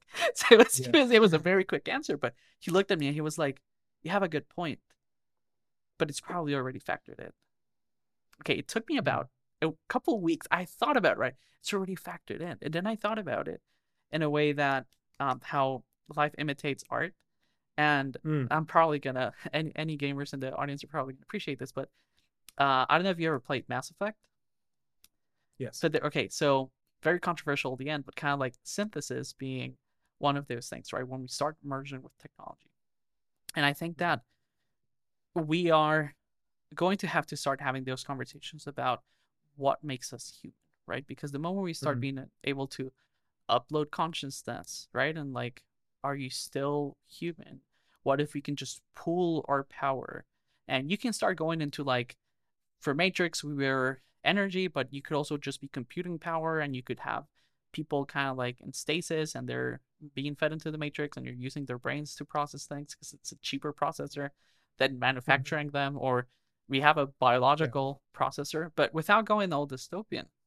I'm really excited about the possibility that it brings on longevity, because one of the things that we struggle with right now is it's a defect of our cell replication, kind of like how a copy of the photocopy that we end up having a lot of decay. So if we're able to keep our minds accessible, so think about like someone like Stephen Hawking, we are able to preserve their consciousness, and we start thinking about longevity very differently. We are opening doors to things that I don't think we understand yet. So I'm super excited about the whole possibilities of different kinds of augmentation that'll open, and the connectedness that I think we're going to have when we are able to connect our trains of thought. And kind of like how sometimes you can be sitting in a room and you feel that energy and you're connected, and kind of like words are kind of get in the way almost, and you can communicate at a different level, but being able to do that to build things and ideas together, that is going to open doors that I don't think that falls into the region that I'm on the side of. It's so early in the technology that I don't even dare to predict how it's going to go, but I'm excited about the potential outcomes. I like the way you say that. You don't dare to predict where it's going to go because you're going to just limit your own potential, right? I think that's what I think, and that's something I always say to people, and I think this helps drive it home. So I'll repeat myself again, which is, blueprints for the future are a fool's errand. Yep. And any plan or schedule, at least, like, I'll be honest with you, in my life, any plan beyond a month at this current point in time is unrealistic, right? Like, because I'm always working with early stage startups and on things like this podcast, and trying to operate at that kind of bleeding edge of what's happening and what I can do to help and grow. And things change so quickly. And the more people you work with, the more complicated it gets. And so you can have long-term plans, but they will almost always change. So just be flexible. Yep. Right. That's good advice. I mean, it's something I try to follow, but I struggle, right? Because I want that control, right, of the future, but that's impossible. So we definitely need an episode 2 or even 3 or 4 eventually. We'll get through all of them. But just kind of round out this first episode, I'm going to run you past a few rapid fire questions. Okay. That you can answer in as few or many words as you like. And the first, so I always kind of mix them up, but is there a sound that you associate with happiness? C major, like just that whole scale. The scale, like just the most of the yeah.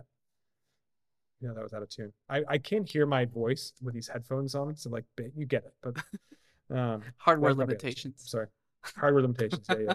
Speaking of which, there was a kid I went to high school with that was a brilliant mathematician that knows zero music, and he wanted to take AP Music Theory and basically proved himself that it was just math. And so he aced the written part. He aced everything except the listening part. Because that just takes trained time and or perfect pitch. Right. Which you can also train, really.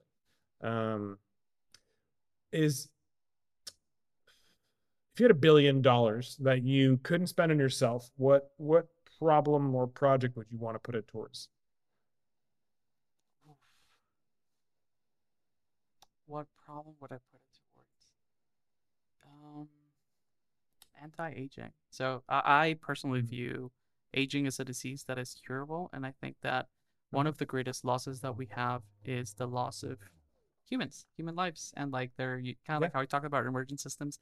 Like everyone has a unique perspective and voice that is valuable, and the moment we stop losing humans to aging and disease is the moment that I think we're really going to reach our potential as a species.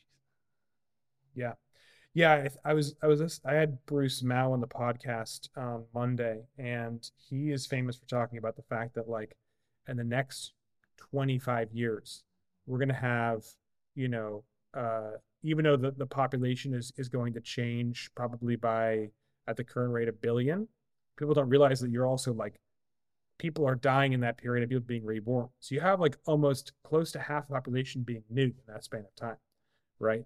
And so, like, the time for change is now, because there's some problems and there are some changes that only come and can only be fixed after certain generations of thought are resolved, right? Yeah.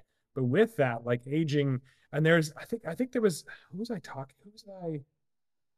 like some TED Talk or podcast I was listening to where someone basically is like, I think it's this tech millionaire who's like 45. I forget his name. I'll look it up and link it below. Who's like spending millions of dollars trying to anti-age himself and views aging as like a disease and is trying to turn it into. Do you know what I'm talking about? Yes, I know exactly what you're talking about. So there's a concept called longevity escape velocity, which is the point at which medical advancements for anti-aging or de-aging happen at a rate that is faster than the passage of time.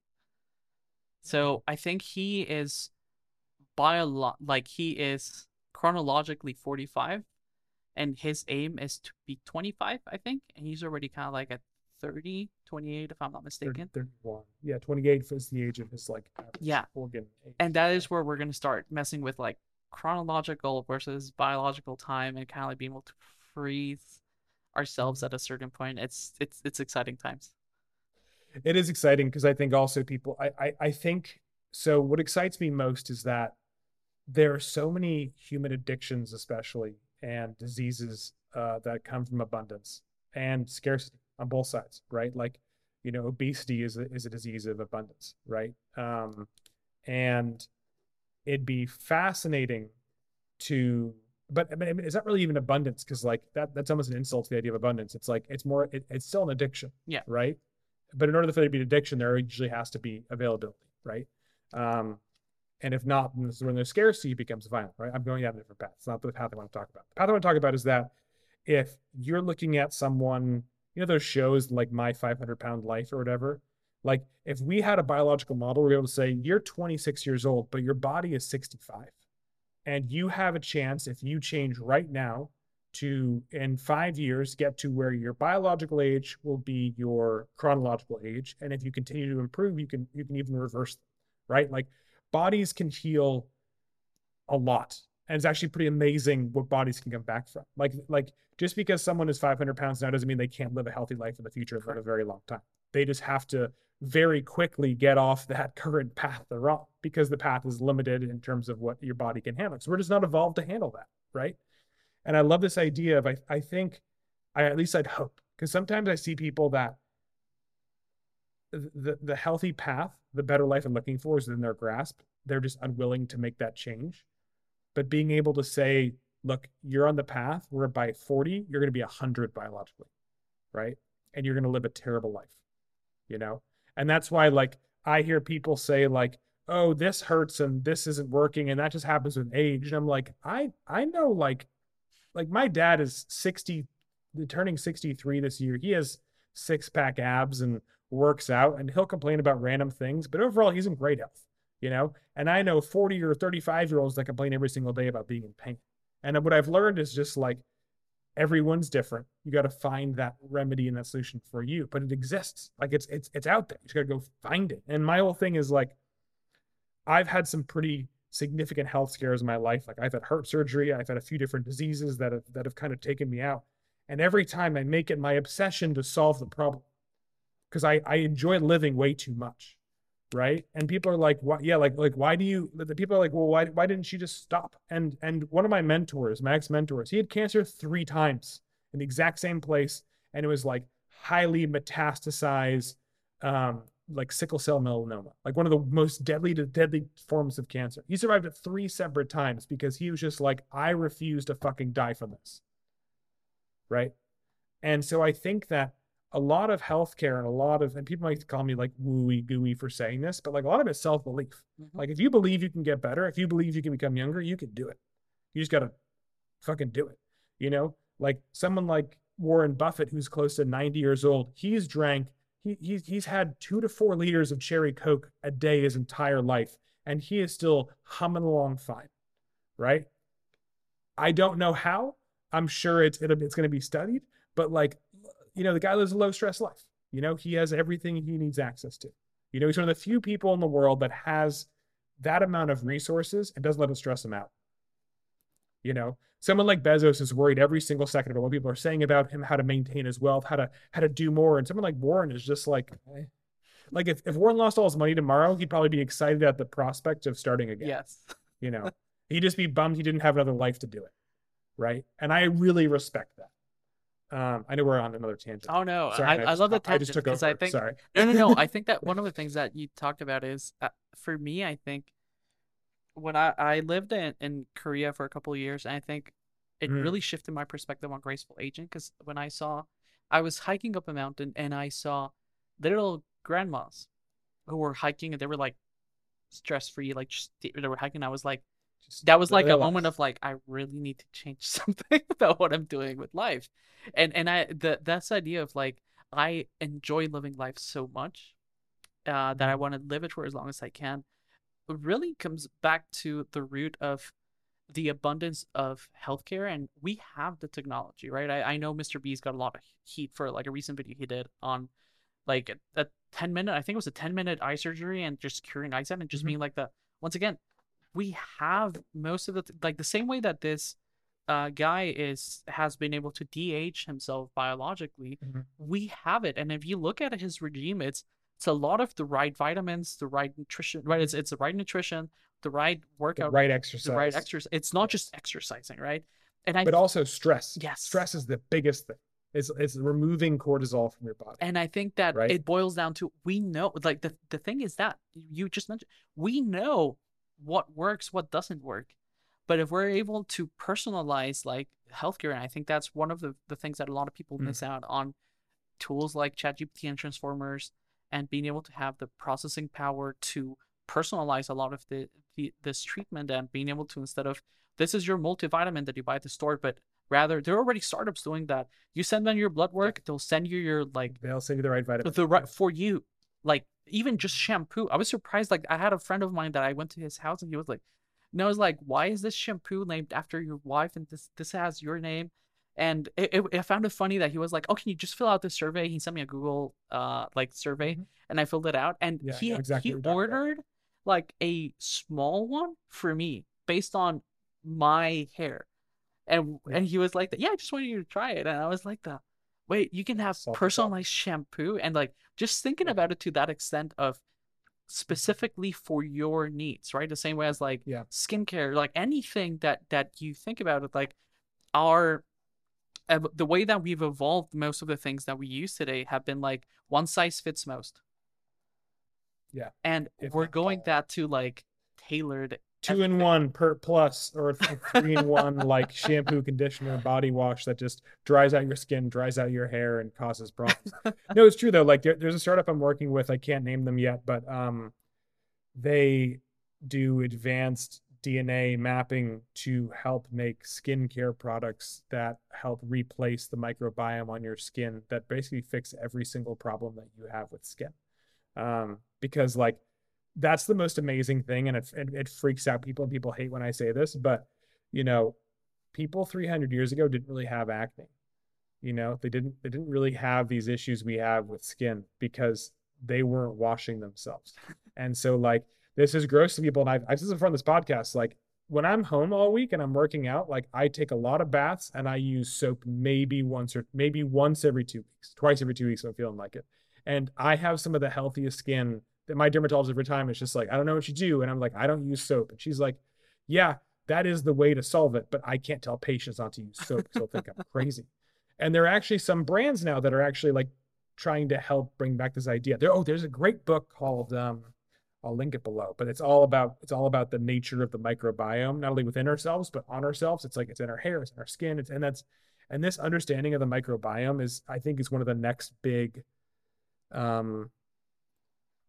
cliffs, or like echelons in health. So I had the privilege of meeting Naveen Jain when I went to Draper University, and Naveen also has like some great talks. I can send you a link on kind of like this idea that we really evolved to be a vehicle for our microbiome, right? And kind of like, if you think about it, like he might not be that wrong, right? Like, because when you go back to a lot of your food cravings and a lot of things, like it's your body signaling to you things. The same way that kind of like how you talked about like, oh, it's within reach, and the same way that like if you eat sugar early, or just eating sugar, then you're gonna crave sugar because like your microbiome is gonna be more.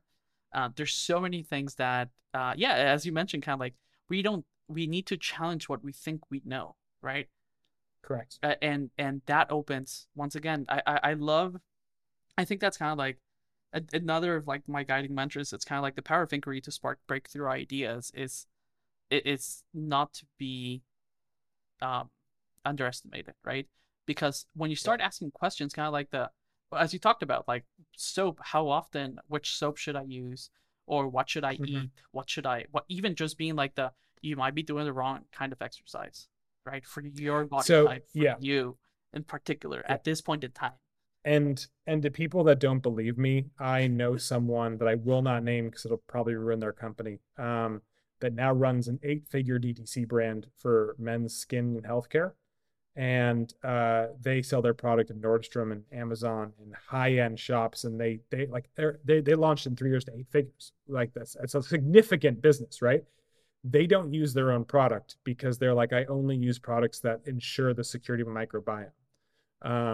And so that if that's not enough to tell you anything about the current like industry. But so the book is called Clean. I'll link it below. It's by a guy named James Hamblin. It's Clean: The New Science of Skin and the Beauty of Doing Less. And it's true, like you'll fix most of your, and that's the thing is like, I'm not going to out my girlfriend like this, but I guess I just already have started talking about it. But like, she always wakes up and my armpits, I don't have smelly armpits. Like I just don't smell. And she's always like, how do you not smell? Because she's like, I smell. It's because I was like, I put on deodorant as rarely as I have to. And if I'm doing it, I'm using like the most simple non-antiperspirant. There's basically nothing in it but stuff that smells good, right? Because like I understand how bad it is for you. Going back to one thing you said, the backlash that Mr. Beast got for doing that, Mr. Beast basically paid for 1,000 simple surgeries. They basically they correct the filtering layer of the cornea, right? Or the retina, cornea. I still don't know why he got that much backlash. Like he wasn't doing it for clout. He already owns multiple philanthropic organizations. He gives all his money away. He doesn't keep any of the money. So it's kind of hard to be like, this kid was doing this for clout when he literally uses all the money to give away. You know? I think it comes back down to kind of like the tyranny of the majority and the opinion of this idea that money is bad and like everything you do, you need to be selfless about it. We're really missing the point of Mr. Beast making it into a video. And I think that even just if it made you question kind of like, why are we not doing these surgeries? Why are they not more accessible? Just going, even just that is already a contribution. And as you said, right, he's built a business model that he's leveraging this attention economy to generate wealth, right? He's capturing that value and he's doing good through the medium that he's doing. Like, really. Which is beautiful. What's wrong with that? He's playing the game right. We should be learning. He's literally playing the game right. Yeah. No, it's funny. I think if people misunderstand Mr. Beast, you should watch the podcast with him and Joe Rogan because, you know, Joe asked him, he's like, so what do you splurge on? He's like, nothing. He's like, I went through a period where I bought some designer clothes and, you know, some cool things, but then he lived in a 700 a month, 2-bedroom, house in North Carolina that he split with his friends. They each paid $350 a month for rent. And it got broken into and everyone stole all the stuff. He just like, he didn't care enough to file insurance claims. He just started from zero. So he like bought a house with better security. He bought the simplest Tesla because he just doesn't want to use gas. And then he wears like his own merch, you know, like it's kind of hard to hate the guy. Like he's just so, and he's so smart. Like the ideas he thinks about, but like he talks about the simple fact that like in high school and middle school and college, he had basically no friends. He spent every single waking hour of the day figuring out how to do better on YouTube. He's obsessed with YouTube, you know?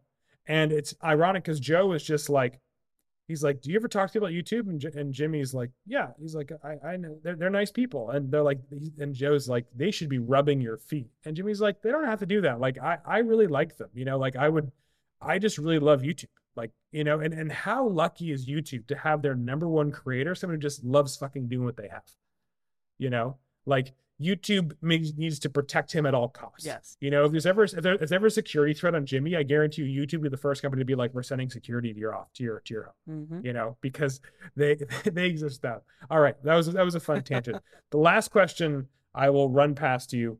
Is there anything else you want to say in there? I didn't mean to shut you off and close that whole conversation down. No, I think that it's, I think more kind of asking anyone listening to really think about like what they think about prosperity and abundance and just rethink it kind of like in the lens of what is something that if we made abundant is gonna lead to an improvement in life, right? I think that that's what Jimmy is doing. That's a good example of how like he views money as abundant, right? And he's looking to the same question that you talked about, like the $1 billion, right? Like he's actively doing that. He's actively choosing to enact change. And yeah, he might make some like silly videos, but like this one is a particularly good example of how like that same money could have gone to many things and how what we choose to do with our resources as a society, going beyond like just individual choice, it really should start to reflect on what we value. Correct. I love that. Last question. If you had the ability to send a single push notification to everyone's cell phone or device in a given area, what would it say and where would it be? I think anywhere in the world, and it's just be kinder to yourself. Love that. I think that you talked about the main thing about like stress being probably the biggest cause of death that we just haven't accounted for. And Correct. I think that oftentimes like mental health isn't talked about as much as it should be, but the biggest source of stress for most people is themselves. Correct. And if we stop And also, and just be kinder Sorry. to ourselves, Yeah. not only start by being kinder to yourself, but then that kindness is infectious. The kinder you are to yourself, the kinder you're going to be to others. Yeah, it's like, what's going to give you more stress, eating the bag of Skittles that you were craving, or like stressing yourself out about healthy eating habits and potentially getting a little bit of weight? It's like, if that makes you feel better and it doesn't stress you out, it's going to actually have probably less effect on your overall weight, let alone happiness, than actually eating the Skittles, you know? And that's why I think that's so important. And I think that's why Warren Buffett's lived so long. Yep. Bring it back full circle, because, you know, maybe eating the healthiest food and being on a diet and eating constructed meals of just basic macros like stressed him out, and like he lived an extra 30 years because he just and ate McDonald's every morning and loved it, you know. I don't know, right? Okay, so we're definitely doing a part 2. That's where we'll figure that out sometime in the next few months. I'm also thinking about combining guests with other guests that might not seem like the obvious combination, but they turn into beautiful combinations. So I'll pull you into there, because I think there's someone that you should talk to. And we can talk about that offline right after this. I'll just start recording, because I don't want to promise it to anyone. But is there anything else you'd like to plug or share with the audience before we stop recording? So 2 things. First of all, like I just put back up on. I actually put on Spotify the songs from the original TED Talk. I would highly encourage people to, if they want to look more into how I'm thinking about creativity, and that's actually a little bit outdated. The TED Talk I gave last year, which is Human plus Machine isn't the future, it's the present. And if you find it on Spotify, like as Abundant Sound, you can listen to that. And there's one book that I wish that everyone read. So if you're ever struggling to get out of a rut, like not sponsored in any way, but the founder of DuckDuckGo and his wife published a book called Super Thinking. So it's Gabriel Weinberg, and it really gives you it's an encyclopedia of mental models, and that is one of the best tools I've had to get myself out of a hole in terms of like just cognition. Like, so it has Super Thinking, the big book of mental models. Exactly. That's cool. It's and the best way, the best thing about it is that the book is written in a way that you can just open up and you'll have a new mental model. And if you're struggling with any problem, just try to think about it from a different mental model, and it'll open up so many doors. And I think it's one of the, just having awareness of different mental models is one of the best tools to build resilience for how to navigate an accelerating future. So I just wanted to put that out there as like, if people really, really, really are worried about AI and all this technology coming in, like, just improve the way you think about things. Yeah.